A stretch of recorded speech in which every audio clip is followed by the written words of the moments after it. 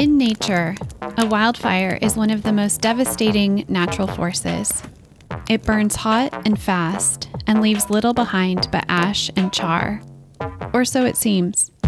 Very soon after the fire passes through the forest, life returns. Shrubs and weeds that clog the forest floor have burned away, leaving space for new trees, grasses, and flowers to emerge and flourish.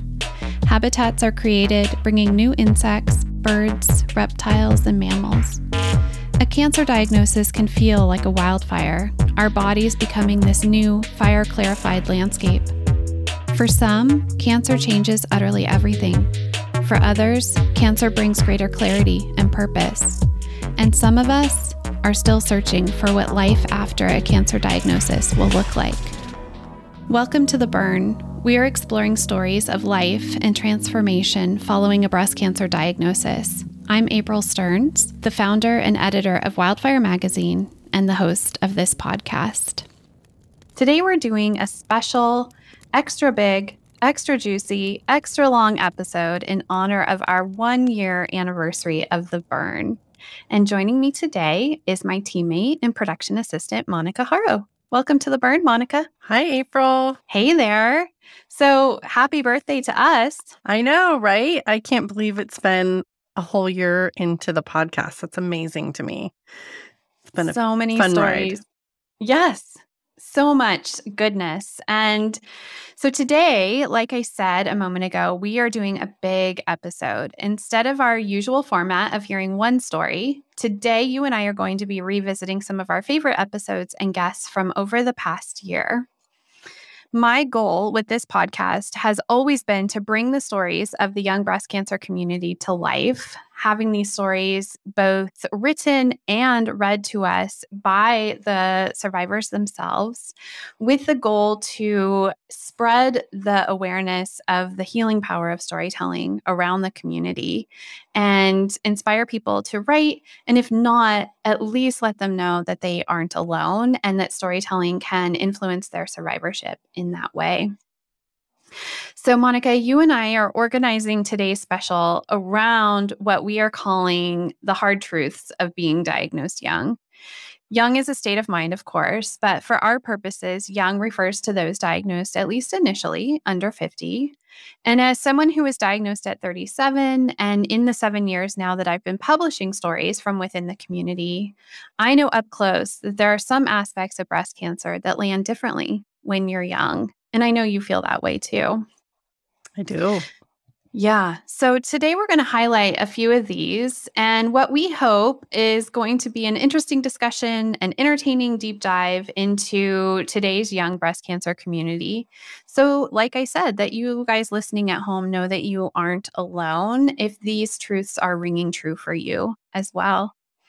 So in honor of today's special, our 1-year anniversary, I also have a gift for all of you listening. I have put together a printable journal companion to this podcast with some of my favorite writer quotes and prompts to help you enter the page yourself. So stay to the end for more info on how to grab yours. All right, Monica, shall we jump in? Yes, please. Okay, so let's set this up. There are a lot of truths that we have learned via experiencing cancer firsthand, and we could talk all day about them. But in preparation for this podcast today, you and I boiled it down to 6 truths.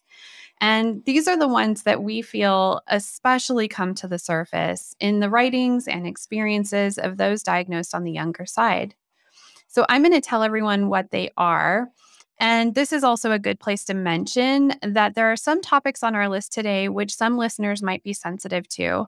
So I'll give you the list. And if you have little ears with you today, or you are sensitive to any of these topics, you please take care of yourself as needed. So here are the 6 truths that we are going to dig into.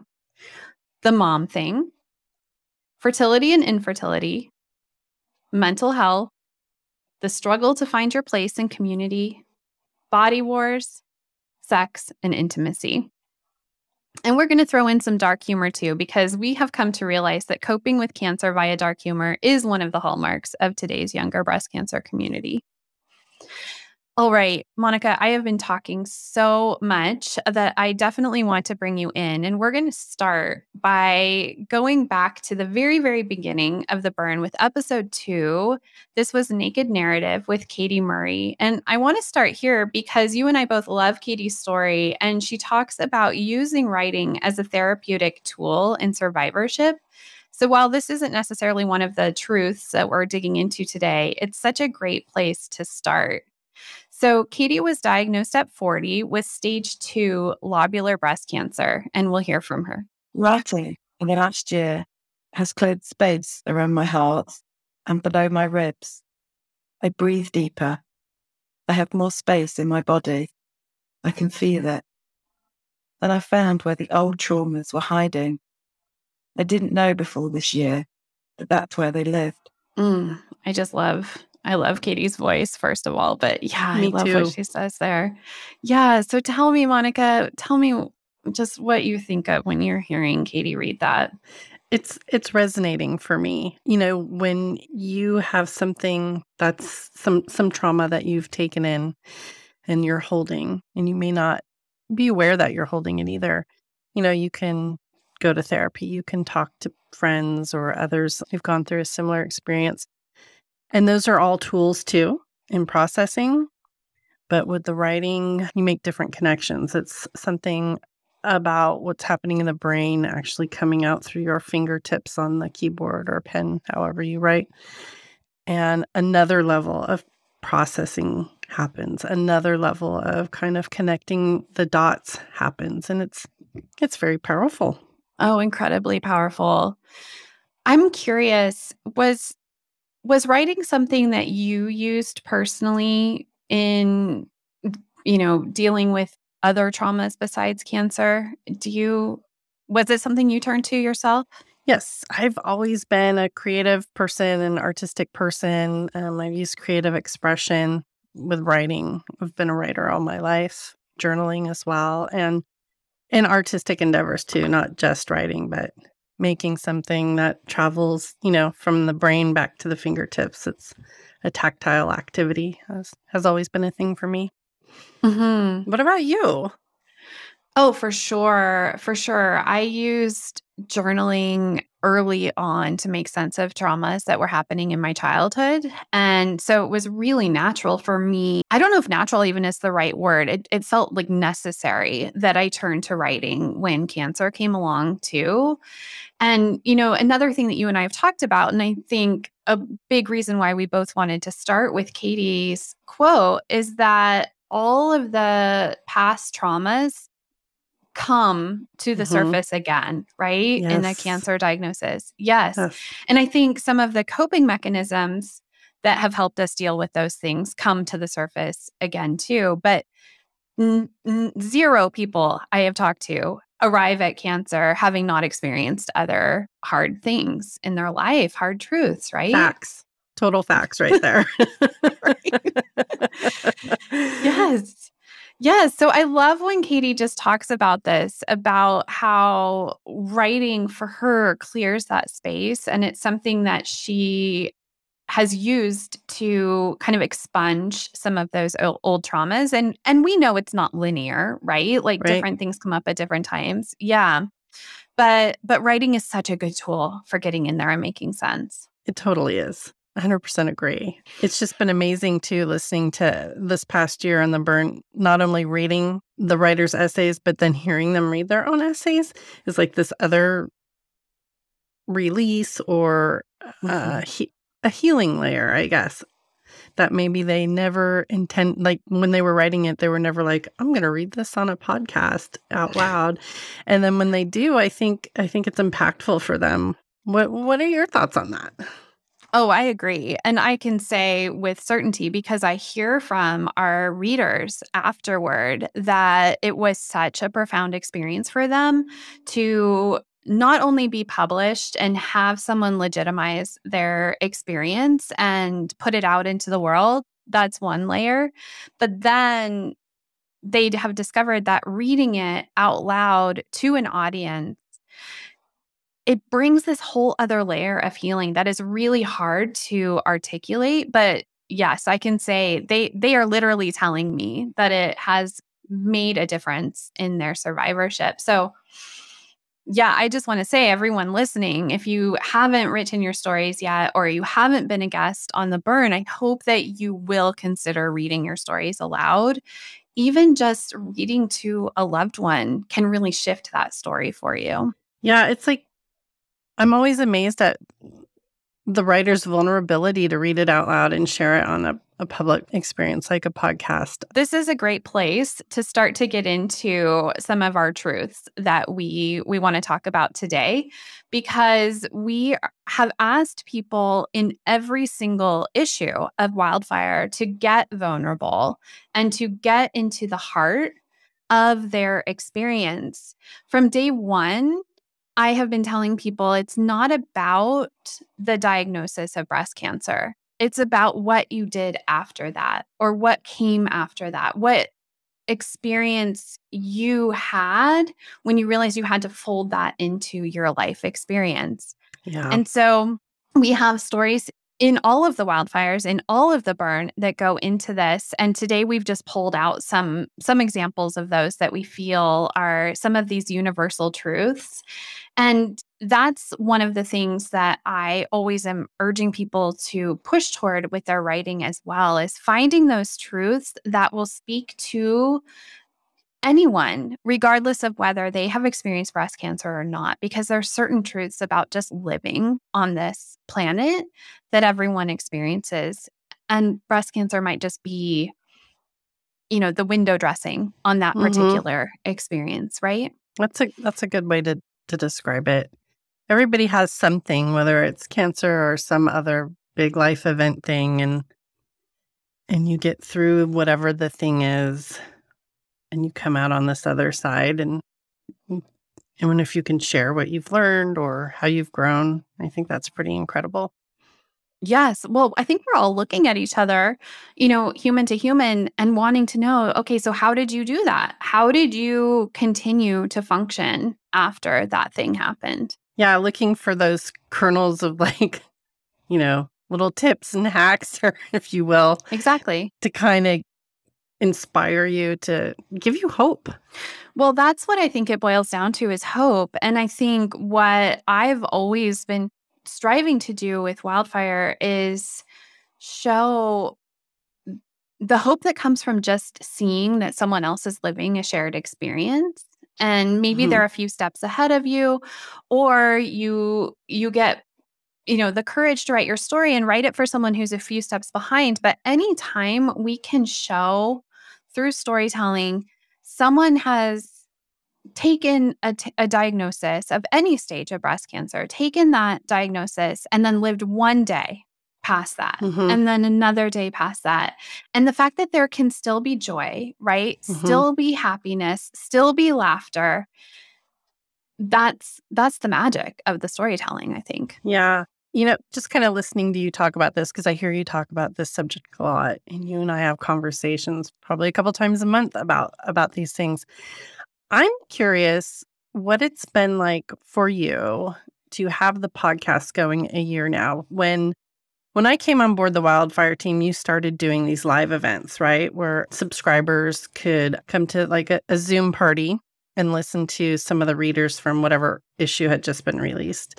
And you were finding that was a really powerful thing. And I think that was in late 2020, summer 2020, started doing that?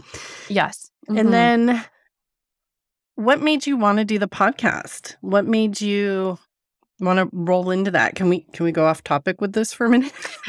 Absolutely. I think it's really important, though, because it's kind of like what it's just another conduit for the storytelling. Well, exactly. I think what I learned through doing those live events was the power of listening to people tell their stories in their own voice. There's different inflection, there's different emphasis. It just comes across so differently when you get to see, in this case, with these events, you could actually see someone reading, but it's the same if you're just listening. And what I started doing with those events too was taking just a few moments with each reader and asking them a few follow-up questions. And I discovered that there was something really kind of magical about getting to ask a writer about her process of creating that story, or maybe for an update medically where she was, since writing that story. And so really the podcast is just a blown up version of that, where I get to sit with each writer for a half hour and, we get to hear their story and then hear the next part of that story, the next chapter. That's my favorite part, like the liner notes where, well, what's behind this other thing? Or can we take a little deeper dive on what you said in this essay? I love that. That's one of my favorite. That's the icing on the cake for me.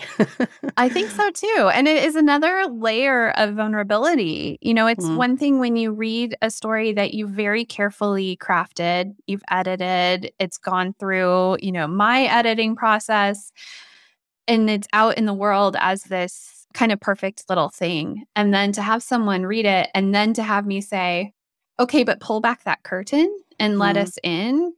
It's a gift that all these readers have been willing to do it over the last year. And I just have to say how brave they are. I've submitted a few pieces over the years to Wildfire, and I don't know that I would have the vulnerability or the strength to read it on the podcast. Like, have you had some people decline because of that? It's one thing to have it like in print in a magazine, but to have my face and my voice with the thing, I don't know. That's a different story. I think people are brave who do it.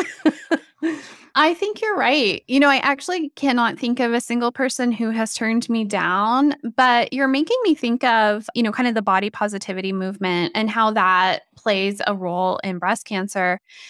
We almost could become convinced that the goal is for everyone to take their shirt off and be on Instagram or TikTok, topless.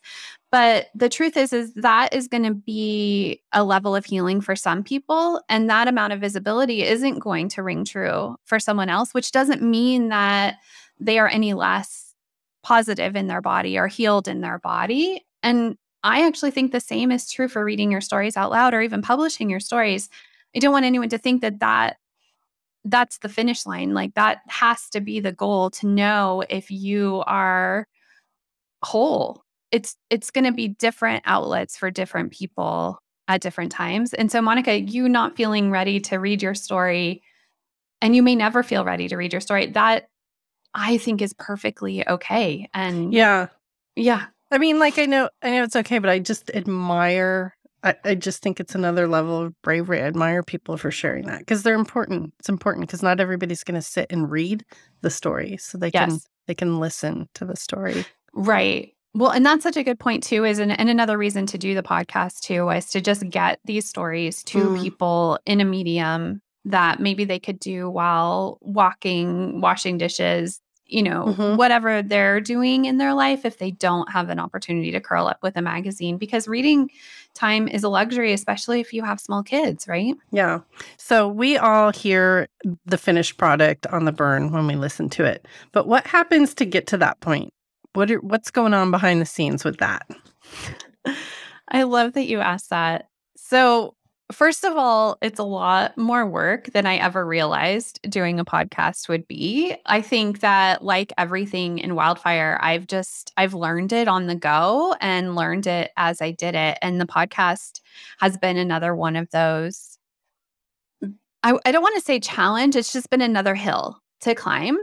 And so I think the work that you do to help me prepare for this, and we've kind of evolved this over time, right? But one of the things that people probably don't realize is that one of the ways that we prepare for this is, Monica, you read each person's story into a voice recorder, probably on your phone, right? And then you send me that file. And so I get to listen to you read the story before I also listen to the writer read her story live. And the reason that I do that is because, well, partially because I'm writing intros for every episode that we do. That stuff isn't scripted. I'm probably outing myself, or I should say it is scripted, and I'm outing myself by saying it's not off the cuff. But the questions are largely coming, in real time.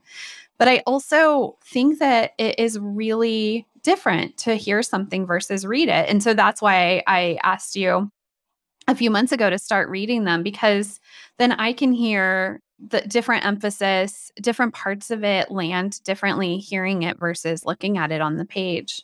Yeah, I always wonder how that's going for you on your end, because I know those little recordings are super raw. Like my dog's barking in the background. I'm having a visceral reaction sometimes to what I'm reading, and you'll hear me sniffle or like, oh my God, or some comments. So, I don't know. I just thought that was interesting, and people might want to hear your process there. Like, Yeah. it's deeper than they think, maybe. I think so. Well, and it's also goes to show too that every story that comes through Wildfire, whether it's here on the podcast or in the magazine, is being held by the two of us as well as our colleagues, behind the scenes, Emily, Angela, and our designers, Sally and Kim. Every one of us is holding each story in a slightly different way, depending on what our process is, for it. And it's landing for us because we are survivors too, right? So someone's experience in their story, like you said, might bring you to tears, and that happens to me all the time too. Yeah. Yeah. It's fun. I like doing those recordings for you. I'm so glad. Well, shall we get into our truths here? Yes. Okay. So, truth number 1, the mom thing. The mom thing. I couldn't think of a better way to call this, to title this truth. And so let me tell you what I mean by the mom thing. So in the process of doing the magazine now for 38 issues, I have encountered a lot of people who have had their moms be part of their breast cancer experience in a way that you might not have if you were diagnosed 65, 75, 85. When you are diagnosed young, your mom, either literally or just through memories of past events, is part of that process. And there are a whole lot of different types of moms out there. I have learned that there are some moms who show up amazingly in their daughter's breast cancer, either because they're just that type of person or because they've experienced breast cancer themselves, or maybe their own mother has had breast cancer and they're just aligned to it and they're there for it. And then there's some moms who don't show up as well. But why don't we start with an example of a really, really good mom? This is one of my favorite stories, my favorite episodes. This was episode 30 when we had Natalie Bello Silva on to read her story called Streetlight. And just to remind everyone, Natalie was diagnosed at 27 with stage 2 breast cancer. And in her story, she describes her mom becoming the anchor she needs. Once, when my mom was pressuring me with questions, I told her, please don't get your hopes up. My type of cancer is aggressive. We should not be looking for solutions. My mom looked at me straight in my eyes and said, if the cancer is aggressive, we will be aggressive as well. I stood there still and my heart racing and my hands sweaty, but this time it was because I had finally seen my street light. I had finally seen a glimpse of my mom's face passing the street light. It was the light in my darkness. It was finally here. It was time to start fighting. It was time to find my own calmness. It was time to stop being afraid of the dark and leaning in with all that I had. It was time to find again something that I could not see that I fear so much.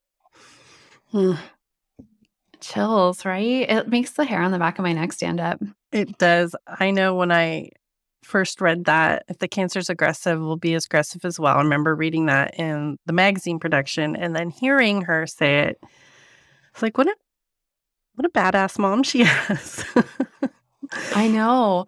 Well, and I have admitted here on the podcast and in the magazine that my mom wasn't Natalie's mom. She actually had passed away prior to my cancer, but at other times in my life, she wasn't the cheerleader that I needed. And I learned to look elsewhere for that.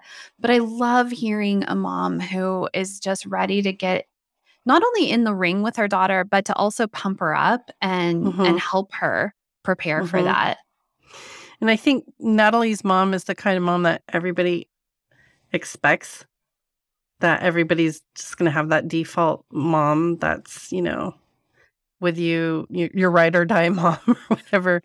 But to me, that's an exception of like the really awesome mom. And then I think there's a whole spectrum of moms, the way they show up for us too. It's true. And I have a feeling that some moms don't know how they're going to react when their child has breast cancer and don't know which type they're going to be.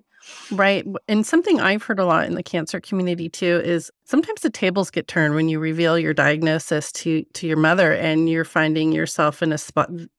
This happened to me where my mom was very upset and I was like, I can't comfort you. You need to comfort me, And that's kind of a hard conversation to have too, but it's like you can't bring your sadness about this and lay it on me. I can't take that. Exactly. Yeah, exactly. Well, I think that you've just set us up so well to go into our next guest or our next clip, because we have had some people on the burn talk about that difficult relationship where you find yourself having to comfort someone, in this case a mom, when you're facing your own cancer. And how do you do that? So this clip comes to us from Megan Claire Chase, and Megan was our guest in episode 24. That was called The Patient and Caregiver When Cancer Worlds Collide. And Megs, as I love to call her, was diagnosed at 39 with lobular breast cancer after her mom also was diagnosed with cancer. So let's listen. In my mind, I can no longer be a caregiver because I was now a cancer patient myself, about to face some truly grueling treatments and battling for my own life. I thought my mother would be able to relate and help me. That wasn't the case. I drove us to all my chemo treatments and doctor appointments, and I continue to carry a lot of anger about that time, which she knows. I remember the first time I walked into the infusion center, mother and daughter cancer patients. I expected support. I expected my mother to show up and bring me comfort.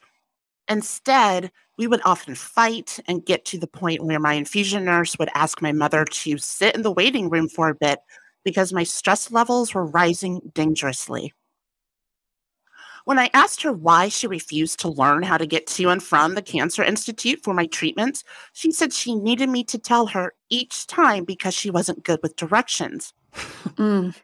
So much truth, so much raw emotion in that. And that really resonates for me. What about you, Monica?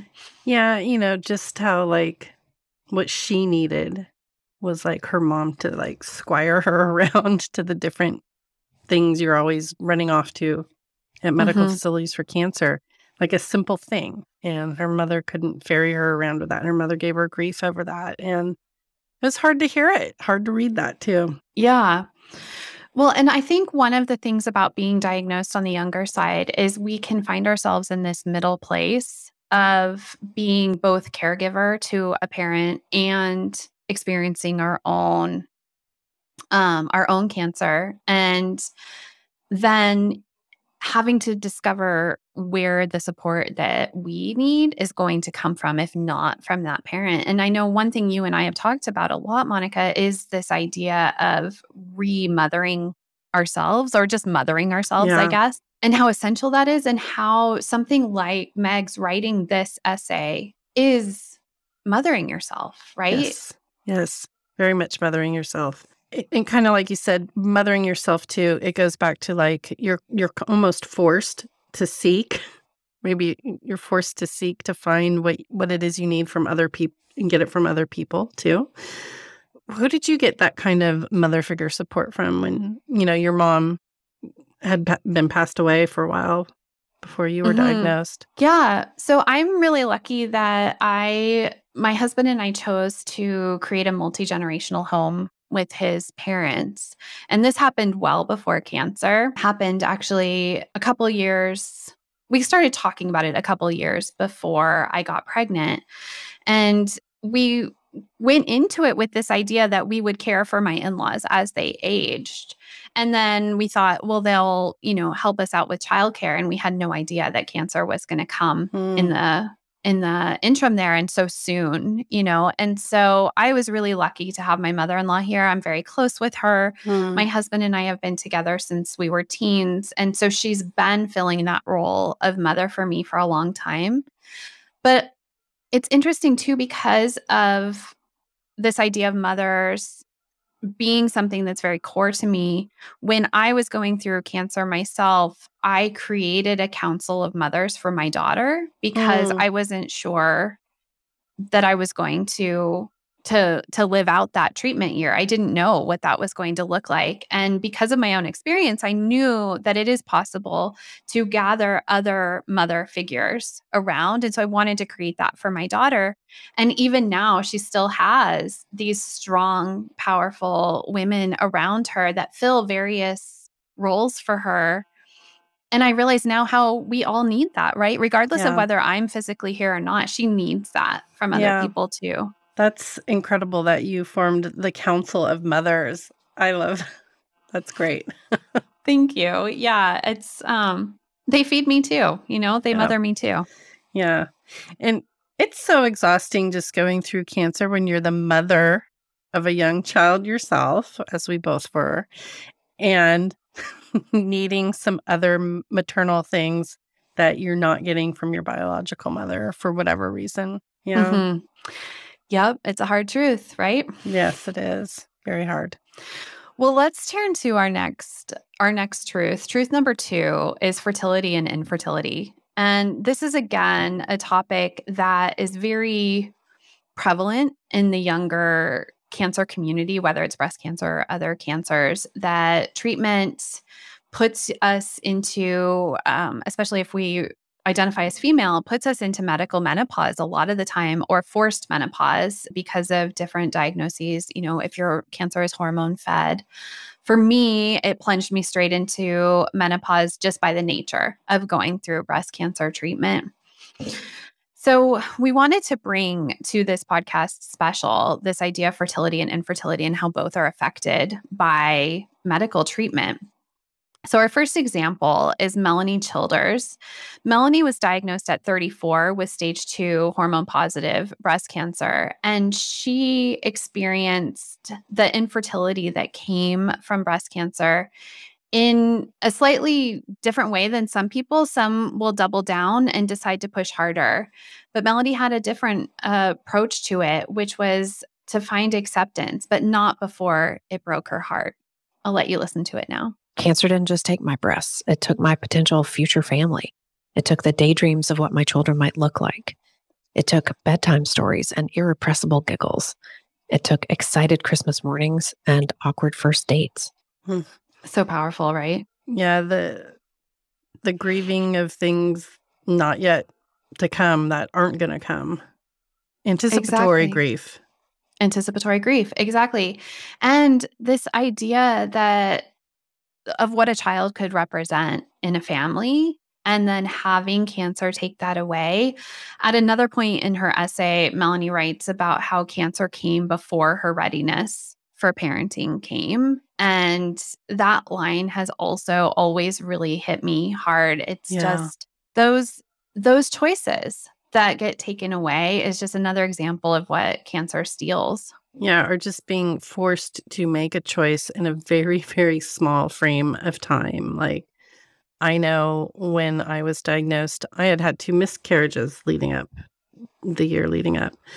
And my oncologist was like, well, we're gonna get your eggs right away. We're gonna go make embryos and freeze them. And I'm like, wait, what? Like, I know. Who knew that was going to be part of breast cancer? And it was very time sensitive. Like, we have to where are you in your cycle? We need to do this MRI and all these other cancer things. And it was very stressful. And ultimately, I was 42 when I was diagnosed, and my marriage wasn't in a great spot. And so I just kind of had to make the decision. I'm not making embryos. I'm just not. So that it's like a hard sell making these tough choices really quick. That's unnerving about the experience too. Exactly. Well, and it's the juxtaposition of having to make decisions in a state of emergency Hmm. for a future that you can't even picture Yes, that you happening. can't picture. And, I still to this day don't feel like some of the younger people getting diagnosed are getting proper fertility counseling at Mhm. all. I Mhm. see big disparagements in that still 8 years into Cancerland. I do too. It was one of the heartbreaks of my own experience. No one even talked to me about the potential for freezing eggs or anything like Really? that. No, I Wow. wasn't talked to about it. Mm-mm. That's so different from what I just shared with you. Like my oncologist, like, let's freeze embryos now. Exactly. No, I remember us having one very brief conversation and my husband and I saying we were interested in having a second and then nothing happened. Then I was in chemo and that was that. I think we all kind of crossed our fingers and hoped that my fertility would return, and it's been a long road of Mm, acceptance that it hasn't. I'm so sorry. That's such a bummer to hear. Thank you, Monica. Well, do you want to talk about our next clip, because we do have another aspect of this fertility coin. Yes. So I wanted to bring in this other story. There's lots of different ways to make families, and we didn't want to only talk about the robbery of Right. fertility, but also this idea, we've kind of already touched on it, that sometimes all these questions come before you're ready or before you realize that you have strong feelings about wanting to become a mom. And our next clip comes from one of these writers. This is Megan Kalkari Campbell, and she writes in her piece When Cancer Clarifies about she's on the precipice of this child coming into her life that she didn't know she even wanted until cancer came. So she was diagnosed at 32 with stage 2 triple positive breast cancer. And as you'll hear now, she is writing directly to this unborn child. I didn't think about you. Not once, not ever. Well, maybe that's only partly true. I thought about you in such a way as to not think about you. I didn't want you, you see. It's not exactly the warm welcome you anticipated, and I'm not sure how this is going to work out. We never are. I'm always blown away by her stunning candidness in that. I think that's where the essay begins, right there. Mm-hmm. Yeah. You're right. And to admit that that she wasn't sure, Yeah. about motherhood. And she goes on to describe how she became more sure, as this option, this choice was being pulled away from her.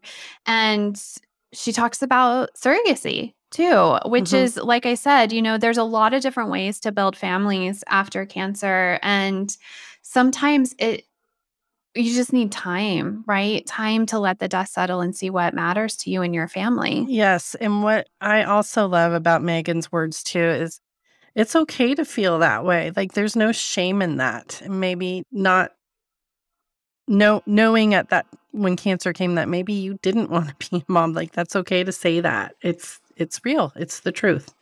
And things can shift. Exactly.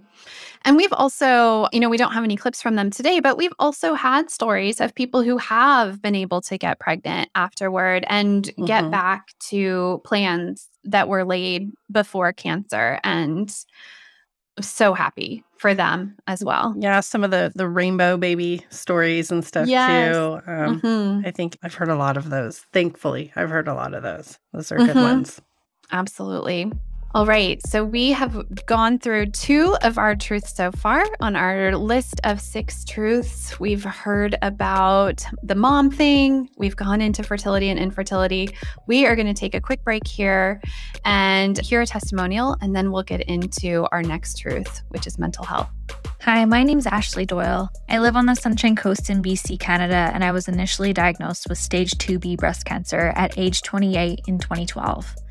Around my 34th birthday, it was officially confirmed stage 4 in July 2017, and I learned I carry an inherited PALB2 mutation. I recently attended a free wildfire pop-up writing workshop for the young metastatic community.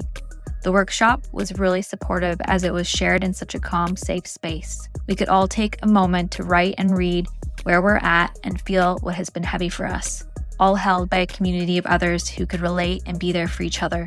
I'm so very grateful to attend the kind, supportive group created by Wildfire. Thanks so much for the love, Ashley.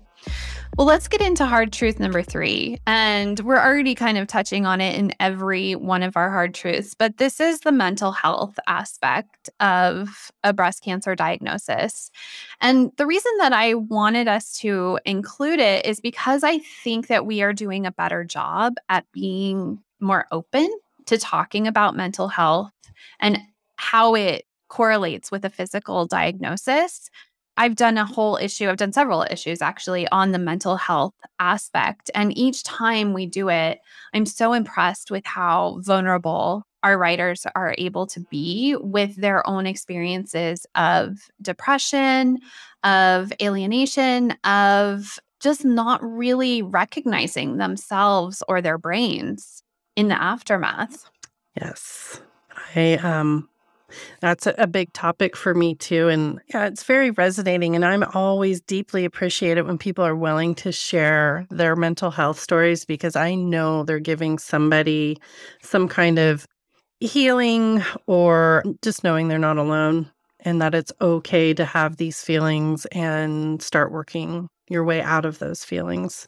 Mm-hmm.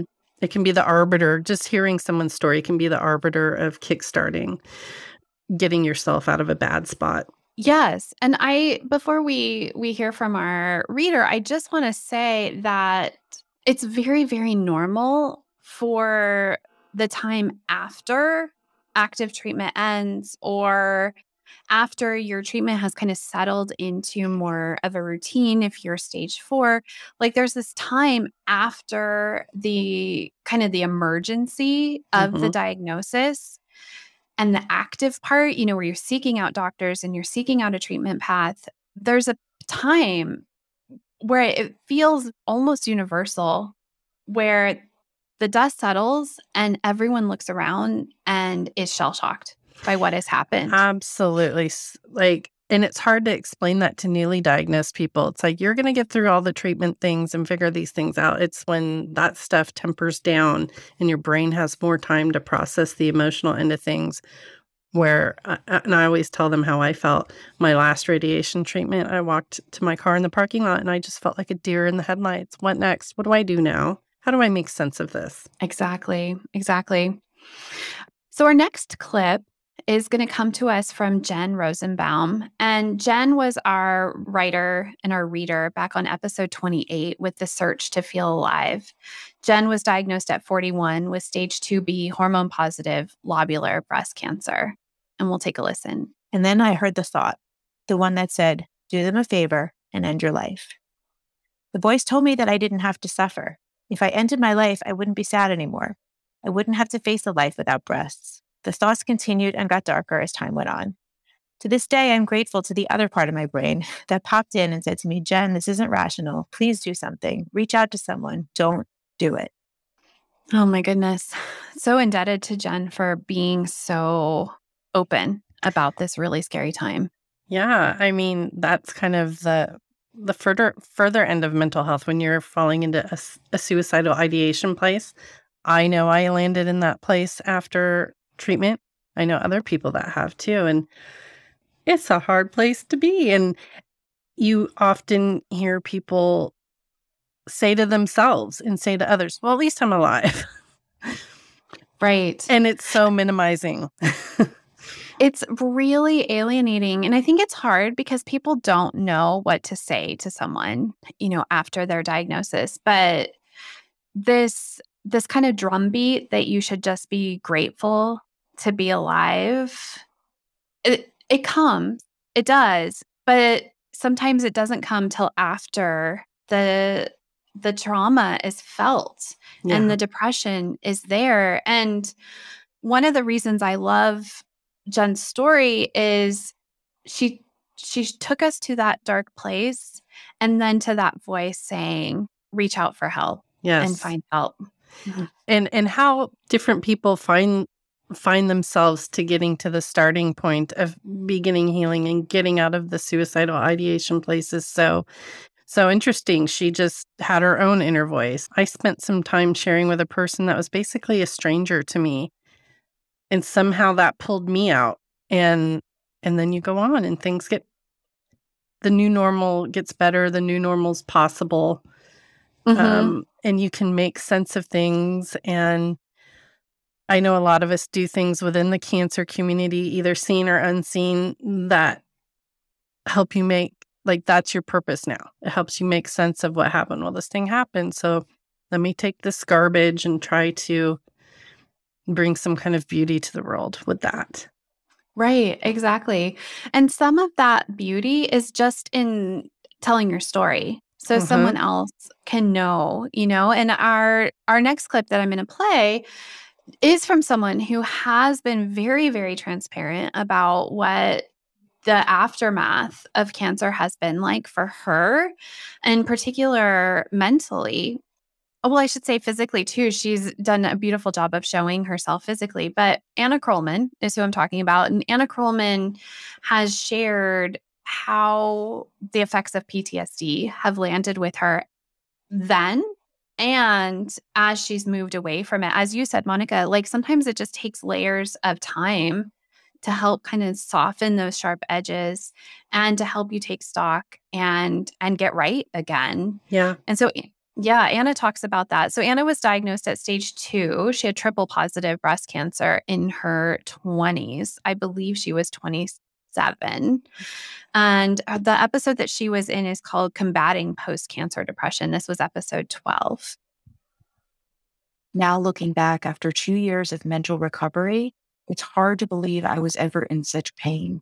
I'm happier now than I ever was pre-cancer, with new avenues of purpose and joy in my life. I love that so much. I think that gives so much hope. Right? It does. And it just, I don't know, it really goes to show that sometimes it takes time.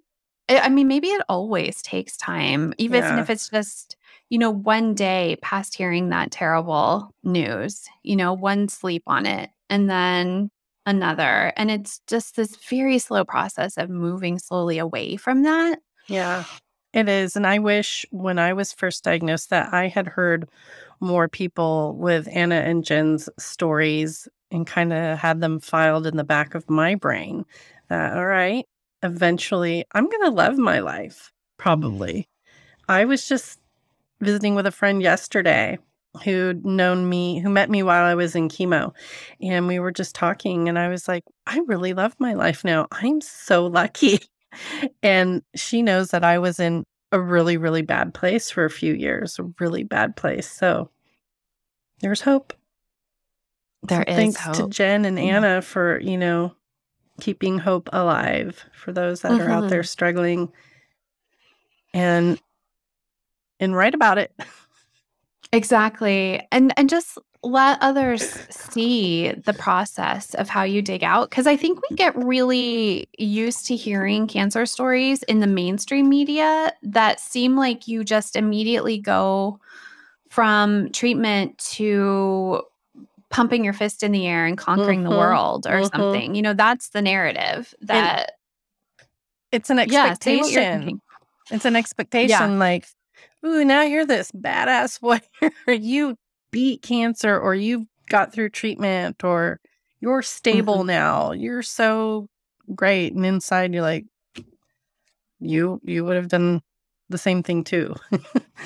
Right. It's that feeling of like, well, I didn't have a choice. Yeah. I just put my head down and did this. And so maybe there's also feelings of being a fraud, right? Everyone's looking to you to be that strong poster child. And you just feel like maybe like it doesn't fit, the mantle doesn't fit. But 2, I know for me, I felt really, really bad and guilty that I got cancer at all. So how was I supposed to turn that into feeling like some kind of warrior or something? Yeah, I don't know. And I think that's interesting that you said you felt guilty about that. I felt a lot of shame in getting cancer so young. Like it was embarrassing. Like I was too young to get sick. So I don't know. All right. So, Monica, I'm going to surprise our listeners, but you know that this is a long episode for us. So, we are actually going to break here after our first 3 truths. We have been through the mom thing now. We've been through fertility and infertility as well as mental health.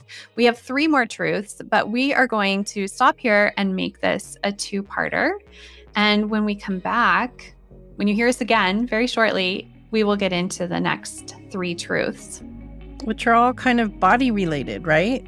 I think so. Yes. Thank you for saying that. Yeah, it's going to be good. I love these topics. All right. Well, I'm April Stearns, and you've been listening to a very special episode of The Burn. The Burn is a production of Wildfire Magazine, where we share breast cancer stories from young women like you've never read or heard before. We also strive to inspire you to write your story like you've never written it before. Stay to the end to hear how to get your hands on a brand new printable journal companion to this podcast. Our producer is Bill Smith, and our production assistant is... me, Monica Haro. Want more on the life-changing transformation to be had from telling your breast cancer stories?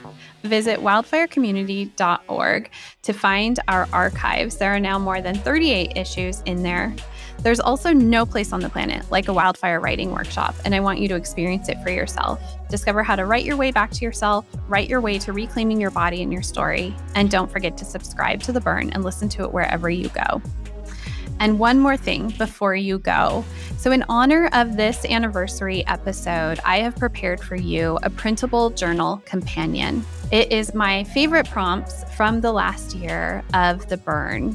So head on over to wildfirecommunity.org/The Burn and download your printable journal today. Happy writing, and I'll see you next time. Take good care.